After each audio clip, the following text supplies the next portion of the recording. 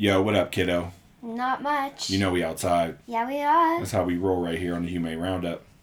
Cool. It's the Humane Roundup, What's a that? podcast about dogs and cats. No other animals or case studies? Of course, kiddo, I'm just being funny. Yeah, you are funny and a little slow. Didn't you say that sharks have bones? Yeah, I did, because of their teeth. They're not bones. Goodness grief. We keep it humane, and that's a fact. This is Daddy-Daughter time, and that's a wrap. There's one last thing that we always say. Thanks for listening, and keep it humane, man. And cut. Welcome to the Humane Roundup podcast with your host who's eating breakfast, Ashley Bishop. and Daniel Ettinger. Good morning, Bishop. Good morning. I got my tea, so we're equal. Yeah, I got my coffee too. Good. What are you snacking on? A wrap, a breakfast burrito wrap. Speaking of wrap, you didn't hear it yet, but it's it's there. This kid wrap, I might have to do one every week. It's so fun. So who came up with it? You were the kid. We both wrote it, and she called me out. It's pretty fantastic. I want to see your kid roast you. Oh, every day. But like, you know how they do the rap battles when they roast Yeah. people? You and your daughter need to do one. Okay, maybe we'll do a live one. There you go. Anyway, we got a good show today. We have we're going to talk about some social stuff, social work stuff. I can't talk this morning. What's new? Here in a little bit, and it makes me think. You know, when I worked in the big city, and actually we have it in our new county. We have like what's called a smart team, or we had technicians where they would ride with law enforcement officers, and then if someone was maybe having a episode, if you will, or just didn't seem right, we could call and ask for that technician, and they'd come out and kind of assess the person on scene to see if do they need hospitalization, do they need any other resources, what's going on, etc. Do you have anything like that? We up do. there? Yeah, we do. And I work pretty closely with them because, we start seeing hoarding or things like that. The other part is, when people go into a hospital setting and they leave their animals behind because they've got nobody to take care of them. So I work very closely with them and contacting who we need to get housing for the animals and stuff. That's good. That's really good. We've had several cases where they've been out on scene, and I think over time their profession will continue to evolve. But the area that I really was surprised that they weren't as familiar with was hoarding. And hoarding's part of the DSM. Yep. And that is Bishop, what does DSM stand for? I know what it is, but I can't think of. It's the Diagnostic and Statistical Manual of Mental Disorders. There you go. That's what it is. And it's 5. We're on the 5th edition. Yes. But hoarding was added in 2013, I believe. Now I'm just shooting from the hip there. But it just surprised me when we had those situations. I'd call them out. And I don't think they understood necessarily the magnitude of it and the recidivism without intervention, etc. So I'm really excited to hear from our guest here in a few minutes about what they do in those situations. I'm really lucky that our social work guy actually has a friend who is a hoarder. Oh, wow. So he also has a lot of firsthand knowledge on that. So we always discuss that. That's awesome. Just having that relatability, right? Because it comes down to not really being overly enforcing and aggressive in those situations, but being able to relate in that situation and how to provide the right resources, etc. Do you guys only have it for the mental health aspect? We are our department is working towards also bringing in a social worker for the homeless community. Oh, wow. And I'm my best friend applied for that. So I'm really hoping if she gets it, I know she will work very closely. She's worked in a different county for me and has already been asking me for help in other things she's doing. So I'm hoping I'll be able to work very closely with this person as well. That's cool. I don't know enough about my current county just because I'm so new. And also, just based on our demographics, we don't have a large population of people experiencing homelessness. Now, Mm, in Denver, that was a different story. And I feel like they were out there a lot with the encampments, just, asking questions, etc. And so, uh, y- I don't know specifically now, but in Denver, they were definitely more present because the population was just huge. It's unreal how big it is. So, yeah, okay. yeah, That's, I feel like that's an equal area that needs to be, because the number of people that, can't get veterinary care because they're homeless, the number of times that I get people that are calling because, oh, this person is out and, with a sign saying that they're homeless and they've got their dog with them. hmm which is Uh, no issue. A lot of no. these dogs are in great shape. Yes, and this one actually is. It's gotten to the point where I've just kind of been like, "Yep, I know who it is. I'm not going out there. Dog is fine," because Right. it just angers him every time I come in anyway. He doesn't like me. Well, and it's projecting, right? So people think that just because somebody is experiencing homelessness, that they can't provide for their animal. And the truth is, like, sure, they have their struggles, but at the end of the day, like that's the first thing that they'll feed. They're going to feed the Hmm. dog before they feed the human. They're going to feed, or they're going to, provide it whatever it really needs that they can. I mean, sure, veterinary services may be difficult, and we can find out more here in a second from our guests what they do in Oregon, but at the end of the day, I think we can't just judge it. I guess judge a book by its cover, right? Like it's not fair to just say, well, that person doesn't have a house, but they have a dog and they shouldn't have a dog. And so we get people that obviously judge in those situations and then want us to take the animal away with no probable cause. It's kind of stupid. Right. And sometimes that animal is the only thing keeping that person going. Yep. Now, with that being said, have there been times where I'm like, yeah, this person really needs to give this animal up? They truly can't.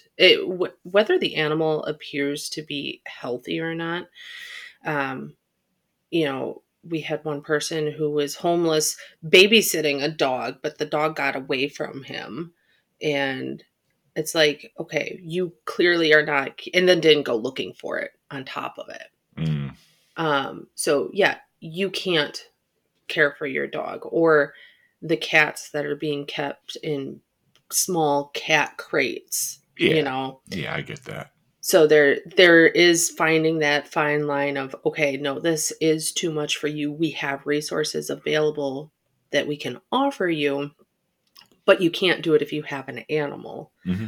Hmm. And so finding a tactful way to try to communicate with these people and say, hey, listen, we can get you this help, but I need you to let me try to find a new home for your pet. Sure.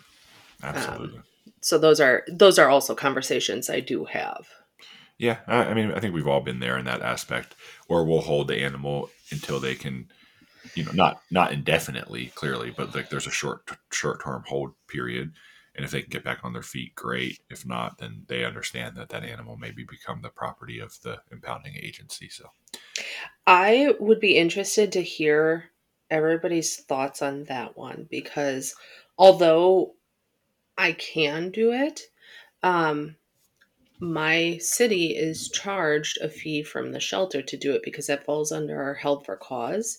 okay, And so, it's $76 the first day, $16 every day after that okay. per animal. They don't even do like they don't waive like the first few days or anything. Mm-mm. Dang. And, Well, and but at the same time, I don't think that that's to the fault of the shelter. They're still putting in their time, their energy, their resources, yeah, and I they're get it. full. I get it. I do. I just think it's probably based on policy and management, etc. I think having a grace period may be helpful, though. Yeah. Well, let's do this. Let's get our guest on just because it's fun to do. And this is what we're talking about today. Let's introduce Kelly Bremkin. She is a veterinary social worker and she's with Oregon Humane Society. Kelly, thanks so much for joining us. Thank you so much for inviting me today. I am thrilled to be here and I'm already so excited about the conversation. You guys are speaking to things like so near and dear to my heart, like all the nuances that impact a pet owner, like all of the things that I love to talk about. So I'm thrilled to be here. Well, and we're great. Fantastic. We're really grateful to have you. And if you don't mind, I think just for our listeners who may not know, what is a veterinary social worker, and then how did you get into it? What's your background on that? Yeah, so veterinary social work, don't be upset if you've never heard of it. So it's a specialized area where a social worker is really educated on that human animal bond and all the challenges that can arise with dealing with that. And I always like to tell people that my real job is just to improve the life of a person so that I can improve the life of their pet. And I have about, yikes, 20 years experience in animal welfare doing lots of different jobs. And then about 4 years ago, I decided that a lot of the work I was doing was very similar to my friends who were doing social work. And then I found a program with the University of Tennessee, and they offer you a master's in social work as well as being certified for veterinary social work. So many people know social workers, and social workers do tons of different jobs, right? They work for child protection agencies, governmental agencies, they work in schools, they work in care facilities for the elderly. And this is just another type of social work. And it's really focusing on the ways that we interact with animals and how they enrich our lives, but also some of those problems that are created with that bond. And then there are lots of different ways you can work in veterinary social work. Some people work academically. They work with the next class of social workers or veterinary students. Some work in an emergency setting or a specialty clinic where we're helping people deal with a diagnosis of a terminal illness for their pet or pet loss and grief. And then some of us, just a small handful, work in animal shelters. So I work at the Oregon Humane Society. There's someone who works in San Francisco. There's a wonderful social worker in Maui. And so we actually are focused on helping people and pets stay together. So offering resources like what you were talking about, access to veterinary care, stable housing, food supplies. And then we also work with the staff because, as you all know, the work is hard, the work can be difficult. And so we kind of split our time, some of us, between staff and the public. I want to get to that staff later, but I think Bishop had a question. Yeah. I did. So obviously, if many of our listeners probably have never heard of this before, it's not something that is very out there as far as a veterinary social worker. Did you have to kind of create the position, or was it there? Oh, goodness, I did have to create it. And most of us have had to create it. The term veterinary social work and the idea has been around since the early 2000s. Dr. Elizabeth Strand at UT sort of coined that phrase, but it was a little bit of a slow ramp up. Okay. Now we think there are hundreds of us, but we're just now getting a professional organization and figuring out where we all work.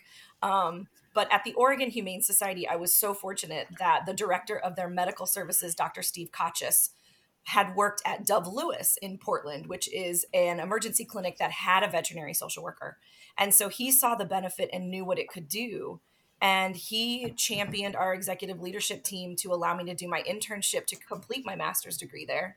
And then also to then hire me in that official capacity. But it is a brand new role, and I've only been there about a year. If somebody had questions, they wanted to, they listened to this episode and they're like, "Hey, I need to do this. I need to bring this to my community."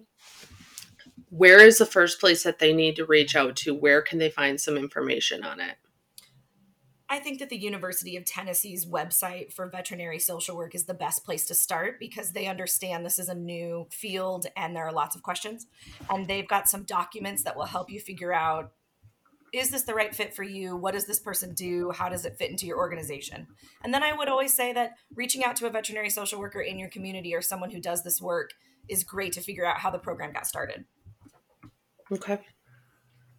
It really seems like this will be the wave of the future when we talk about, you know, providing resources. I always use this term, and Bishop, I don't know if we brought this up on the show or if I heard it somebody somewhere else, but progressive enforcement. It's like my Uh, new favorite thing to say. I don't know why, but just an episode or two ago, I think we talked about it. so yeah. And so from the idea of, how do we come into a situation? I see too many, or I should say, I've seen too many officers, and it seems like sometimes it's a lot of the newer ones that want to prove themselves come into a situation where they just want to write tickets for everything. And I'm like, just chill. Like, that's not necessary when we have other options and resources, especially, look, if it's an egregious crime against an animal, somebody intentionally beat the crap or killed an animal or whatever, I get it. Like, they should go to jail for a little bit until we figure out the next steps. Thankfully here in Colorado, we have mental health evaluation and treatment upon sentencing of cruelty like that, but not everywhere does. And so it's just really figuring out those next steps. As I'm really trying to explain though, and Kelly help me out here, how do we get this in every agency? How do we get it to every state where a veterinary social worker is available to help? That's a great question. And I think that it begins with us being vocal about the need for it and also relying on our county or our state because many jurisdictions are already offering this sort of support to their police force, to their sheriffs. So I think you all mentioned in the intro that there are social workers embedded within your organizations that you work with. And so being able to ask and utilize those resources as they're already set out and then making this a more nuanced piece, I think is the beginning. I know in Seattle, down in Eugene, out in the Pacific Northwest, we've got a long-standing history of social workers being able to go out um, with other law enforcement organizations, being able to be there as a resource. And I think that that's not new. It's just newer to think we would also do that for the animal cases that were going on. Okay. Yeah. But I do think also talking about the work is important, talking about how hard the work can be and the things that you're seeing, not in a way where we're trauma sliming people and giving them gory details they don't need, but in the way where we're talking about, hey, when I'm on a call and I know that someone just needs access to resources, data is important. Track those things. How do we know that that's happening? What are we referring to? What agencies do we partner with? These are the ways that we know. I mean, social work is in fact based on empirical data and scientific studies. And so being able to show the data of what you're referring to, who are you referring to, what these services that are needed are, what they're enabling you to do. Because the job that I really want for veterinary social work in an animal welfare setting is to preserve that human animal bond. I think for a long time in animal welfare, we've been working towards this idea that it's not that I don't want to help you, but I certainly want you to keep your pet because that's a strength in most people's lives. It I can think be every shelter right now wants people to keep their pet. right now. I don't want any of your animals. Okay, just please keep everything. But it's true. I especially if you're experiencing homelessness for the first time and you have a 15-year-old cat who's always lived with you, or you've got chronic homelessness and you have a dog who's always lived with you in a camping or an encampment setting. Those are not great candidates for adoption at a shelter. Sure, we can do it, but it's a lot of stress on that pet. So, is there a way for me to preserve that bond, offer you services so that you are able to stay with that pet for its entirety, for its entire life? I mean, we've been moving towards that in animal welfare for a while now, and this is just veterinary social work I see as the next step in linking those human services to keep that going. When you talk about your availability for the field, Mhm. also talk about how you interact with the shelter itself. So, in my opinion, the field's still kind of behind in some of the growth areas of what shelters have done probably over the last 10 to 15 years. It's really impacted the change in their perception in the community. For a long time we had dog pounds, and now we have, animal shelters, animal resource centers, etc. But we still have the dog catcher.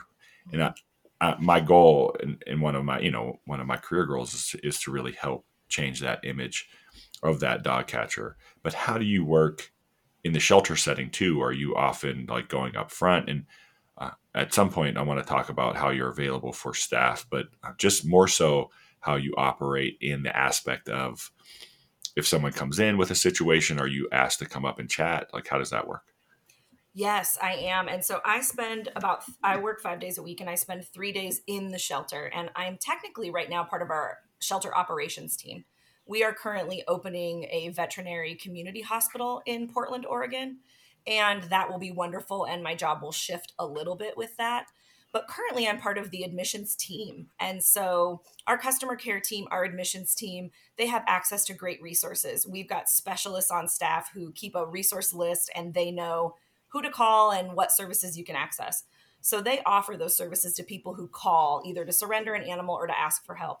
But if what the person needs is a little above that list, or our staff realizes that this problem is not an animal problem, this is a person problem, like I'm losing my housing or I'm currently experiencing homelessness, those get referred to me through our system. We have a computer system, and those would get referred to me. So I on average carry about 12 to 15 open cases at any time where I'm currently working. And those could be like a breadth of issues, right? It could be I'm fleeing domestic violence and I don't know where to go that will accept my pet. Okay, great. I have a list for that. I can talk to some case managers, get you in contact with the right people, or we can help you find a temporary foster for that pet while you're fleeing that environment. I am experiencing homelessness and my dog needs emergency surgery. Where can I go? Who do I ask?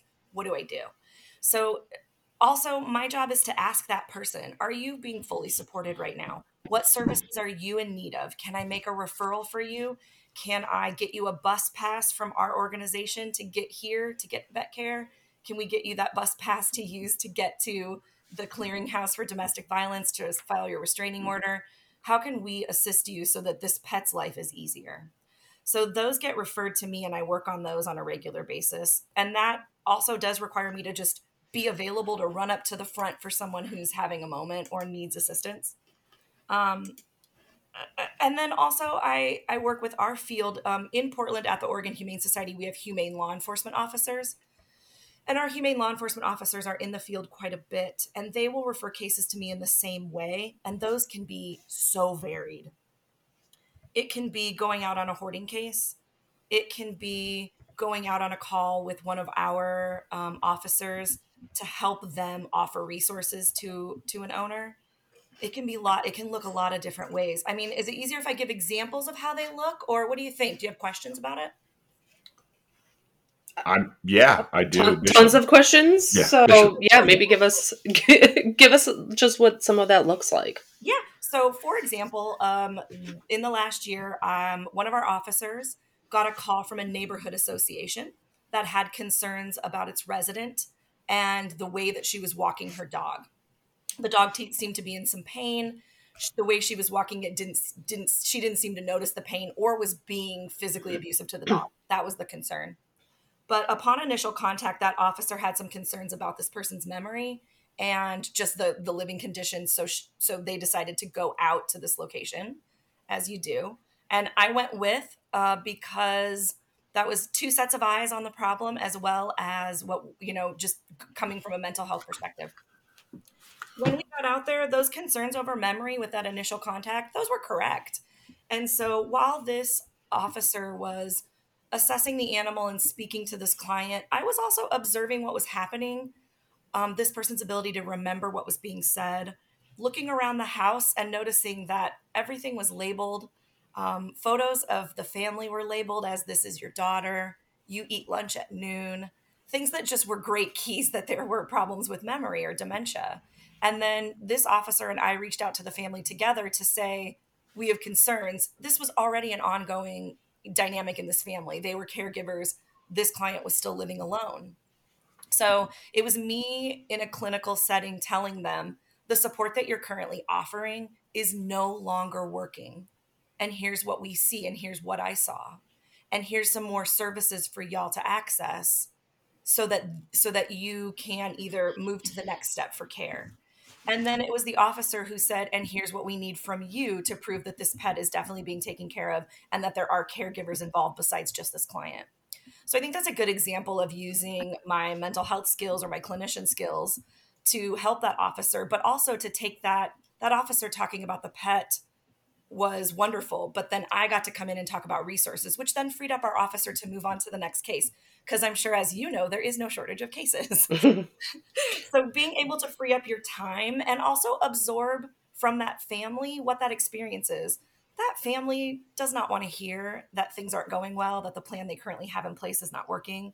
And so having me be able to do that because I'm trained to talk to them in that way, I think also alleviates the stress and pressure from that officer having to do that, or having that officer not know the resources and have to look for the resources or make those contacts before they follow up. I already have Kelly, those contacts. yeah, Kelly, I have a couple questions about what it just looks like. I'm a Yeah. visual person. Yes. So I roll up to the scene. Are you riding shotgun? Are you in the car, the truck with the officer? Sometimes, if I know we're going out on something like hoarding, or if I know we're going on a case like that, yes. But sometimes you're already there and you can contact me, and I may or may not be able to come out. So, okay, let's say you roll up with the officer. Mhm. What do you typically, this is Jake from State Farm. What are you wearing? A little bit like Jake from State Farm in an Oregon Humane Society non-officer looking clothes. Okay. I'm really in plain clothes, as Okay. I think y'all might call it. And so I do have my badge on, I do have my name tag on, and I'm clearly there with an officer, but I'm When not you say any sort of badge, are you talking about like your lanyard badge or yeah, do my you have lanyard badge. Yeah, girl, they don't give me a badge. No. So, all right, let's continue to paint the scene. Now, we walk up to the door. The officer's like, "Hey, I'm so and so with Oregon Humane. This is Miss Breckman or Kelly." Like, how do they introduce you? What's next? They usually say, I'm officer. If it was you and I, you're out there, you would give your spiel of who you are. And then Okay. they would say, this is my coworker, Kelly. She's a social worker. Can we Oh, ask cool. her? Can we Okay. talk? And then that person usually has several questions about why a social worker is there. Okay. And I try to answer those right away and just be very transparent that I'm a mental health professional and I'm here as a clinician to offer support. That's my spiel when I usually go in. Okay. So Mhm. you basically extend the arm, like, "Hey, we're an additional resource to this officer here that's trying to help." Correct. And Okay. I usually try to establish rapport right away. I have to admit, our humane law enforcement officers are all come from either like the Portland Police Department or Highway Patrol. I mean, they have a law enforcement career usually before, and so Interesting. yeah, and so um, they have quite a presence in the room, but they're also very caring and they are very quick to establish rapport. They're very good at it. And so usually I am taking like the second lead there. I'm not really in charge there. That's their scene, that's their idea. That's what we're there for, is what they're investigating, and I'm just there as a resource. I have so many questions, and we have. Uh, Limited time. well, we do, and Bishop, I don't mean to jump in, No, but go for it. the website, if you go to vetsocialwork.utk.edu, again, vetsocialwork.utk.edu, holy moly guacamole, like there is so much good stuff right on the front page. I haven't even drilled down yet, and I think this is a wave of the future, and anyone that's listening that may have an idea of like, well, I don't know, I think you need to wake up, truthfully. And I don't mean that to be like rude, but in the current state that we're in, just as a society where, people need help. I used to work with this guy, and he would always say, "Well, if they can't afford vet care, they don't deserve to have a fucking dog." We all know those people. We all know that person in our office. Right. And I mean, I think he meant well. And truthfully, he was actually pretty empathetic when you saw him out in the field. But man, Mhm. did he put on a front when he was in there just trying to talk his talk. But at the end of the day, it's like, look, here's the thing we don't often realize or recognize. When you knock on someone's door, you have no idea what the last 24 hours, 36 hours, 1 year, 2 years, 3 years, 4 years have been like for that person. Mhm. All you know is you're there to address a situation. Mhm. And so bringing an empathetic approach and trying to be relatable with opportunity of resources, hey, somebody could have got laid off that day, or their mother could have died, or who knows, a child could have died. And so just being able to listen, and I think having someone like you in that situation to provide those resources are really important. And it also, I think how do I say this the right way? I think it encourages whoever you're out there with to think in a way that maybe they haven't thought before. I agree with you. And I think that's such a great point. There's so much nuance to the work that you do, to the work that we do at the shelter. every situation is different. And while there are some commonalities and we can track data in groups and sets, there are lots of different stories, and those stories are so varied. And so I really encourage everybody, like, this idea that we're extending grace to people sort of first is what we go with when I go out. I always tell people, hey, listen, I don't have a reason not to believe someone when they tell me something, and also I extend a lot of grace. That's also, you got to watch me. I'll give everything away for free. Those are the things I tell people when we go out. I'm like, what do you need? This, give it to them, give it to them. And so I just extending that grace, Daniel, like you're saying, is so important, because I have no idea what's going on in someone's life. And when I'm seeing someone in the admissions department at a shelter, obviously I'm probably not seeing them on their best day. Yeah. Yeah. And I think when I also assist officers going out on cases like a hoarding case, um, it's this idea that I can help you plan for this event. And also, it's not that I'm trying to, quote, run interference with a client, but how great would it be if you had a mental health professional with you on the day of a seizure or on the day of an event where you're taking animals, even if they've been surrendered, that someone with a mental health training and background can sit and talk to that person exclusively so that you can do the other things for the animals that are needed. Yeah. That to me is huge, because as much as sometimes we want to try to say the right thing, Mhm. we're also so, I don't know about you, Dan, but in some of those cases, you get so amped up that it's very easy to say the wrong thing or just say it the wrong way. Absolutely. Tone is a huge, Yeah. yeah. And you don't necessarily do it on purpose, but having somebody that is able to handle, you get in there and probably give them the very basics that you legally have to. Hey, we're here. Here's the warrant. We have to remove whatever. Please go talk to Kelly. That would be fantastic. And listen, and the great part about that is also, I've already made a plan for this, because listen, we knew we were going. We knew what county we were in. I know I'm getting a list of referrals for mental health. I'm also helping that person plan for after we're gone for the day, because as much as I believe that hoarding, I heard you guys talk about the DSM and hoarding being recognized as an issue. It is something where we need to offer them resources. So, for example, we went out on a call, um, and we seized 150 plus guinea pigs. Oh, good Yeah, grief. from a one What's all room this squeaking? from a one room Yes. apartment. Wow. It was a lot, right? And so, but this person had a great relationship with an animal control officer in that county. And that officer had really built up a relationship with this person over time, with offering citations, and basically got them to the point where they agreed to surrender. So it wasn't like a search warrant and a seizure. So that does alleviate some pressure. But I went out for that day, and my plan was, they introduced me. I sat with this client for the 6 hours it took us to remove those animals. We made a plan. Wow. We talked about what happened. We also made a plan for after the pets had gone. We addressed the grief and the loss that client was going to feel, but also what were some of the benefits of having these pets gone and what's next, as well as, like, for real, we have to think about suicide prevention and planning, and then a referral, and then I follow up 7 days, 14 days, 30 days later in a scheduled visit and scheduled calls. And I think that also helps alleviate for that animal control officer. What did we leave in the wake there, right? Like, when you leave and pull away, you're exhausted from the day. But I think for a lot of people, something creeps into your mind where you think, boy, I don't know what comes next for that person. And maybe me being there can alleviate that, even just a small bit. Well, Talk. and I would like to hope that would help some of the recidivism as well. We hope so. We've been tracking. So I've been out maybe on 4 hoarding cases. One of them has a chronic problem that, the frequent flyer we're going to see for a while. But the other ones, so far, so good, knock on wood, have also then established a relationship with me. And then they don't see the shelter and then, by extension, the humane law enforcement as an adversary or as an enemy. Therefore, they're then reaching out for help.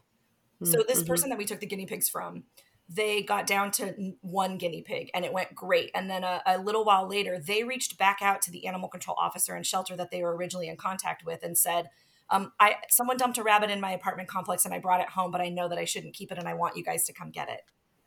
Oh, that's awesome. Great. I mean, it was celebration all around the office that day because it was this idea that we had built a relationship and we didn't come off as the enemy, and we were able to really continue that relationship. And that person, turns out, is getting the help they need and avoided a lot of prosecution and problems in the later part, right? This is part 1 of Veterinary Social Work with the Humane Roundup podcast. Tune in next week as we do part 2 with Kelly Brenkman of Oregon Humane.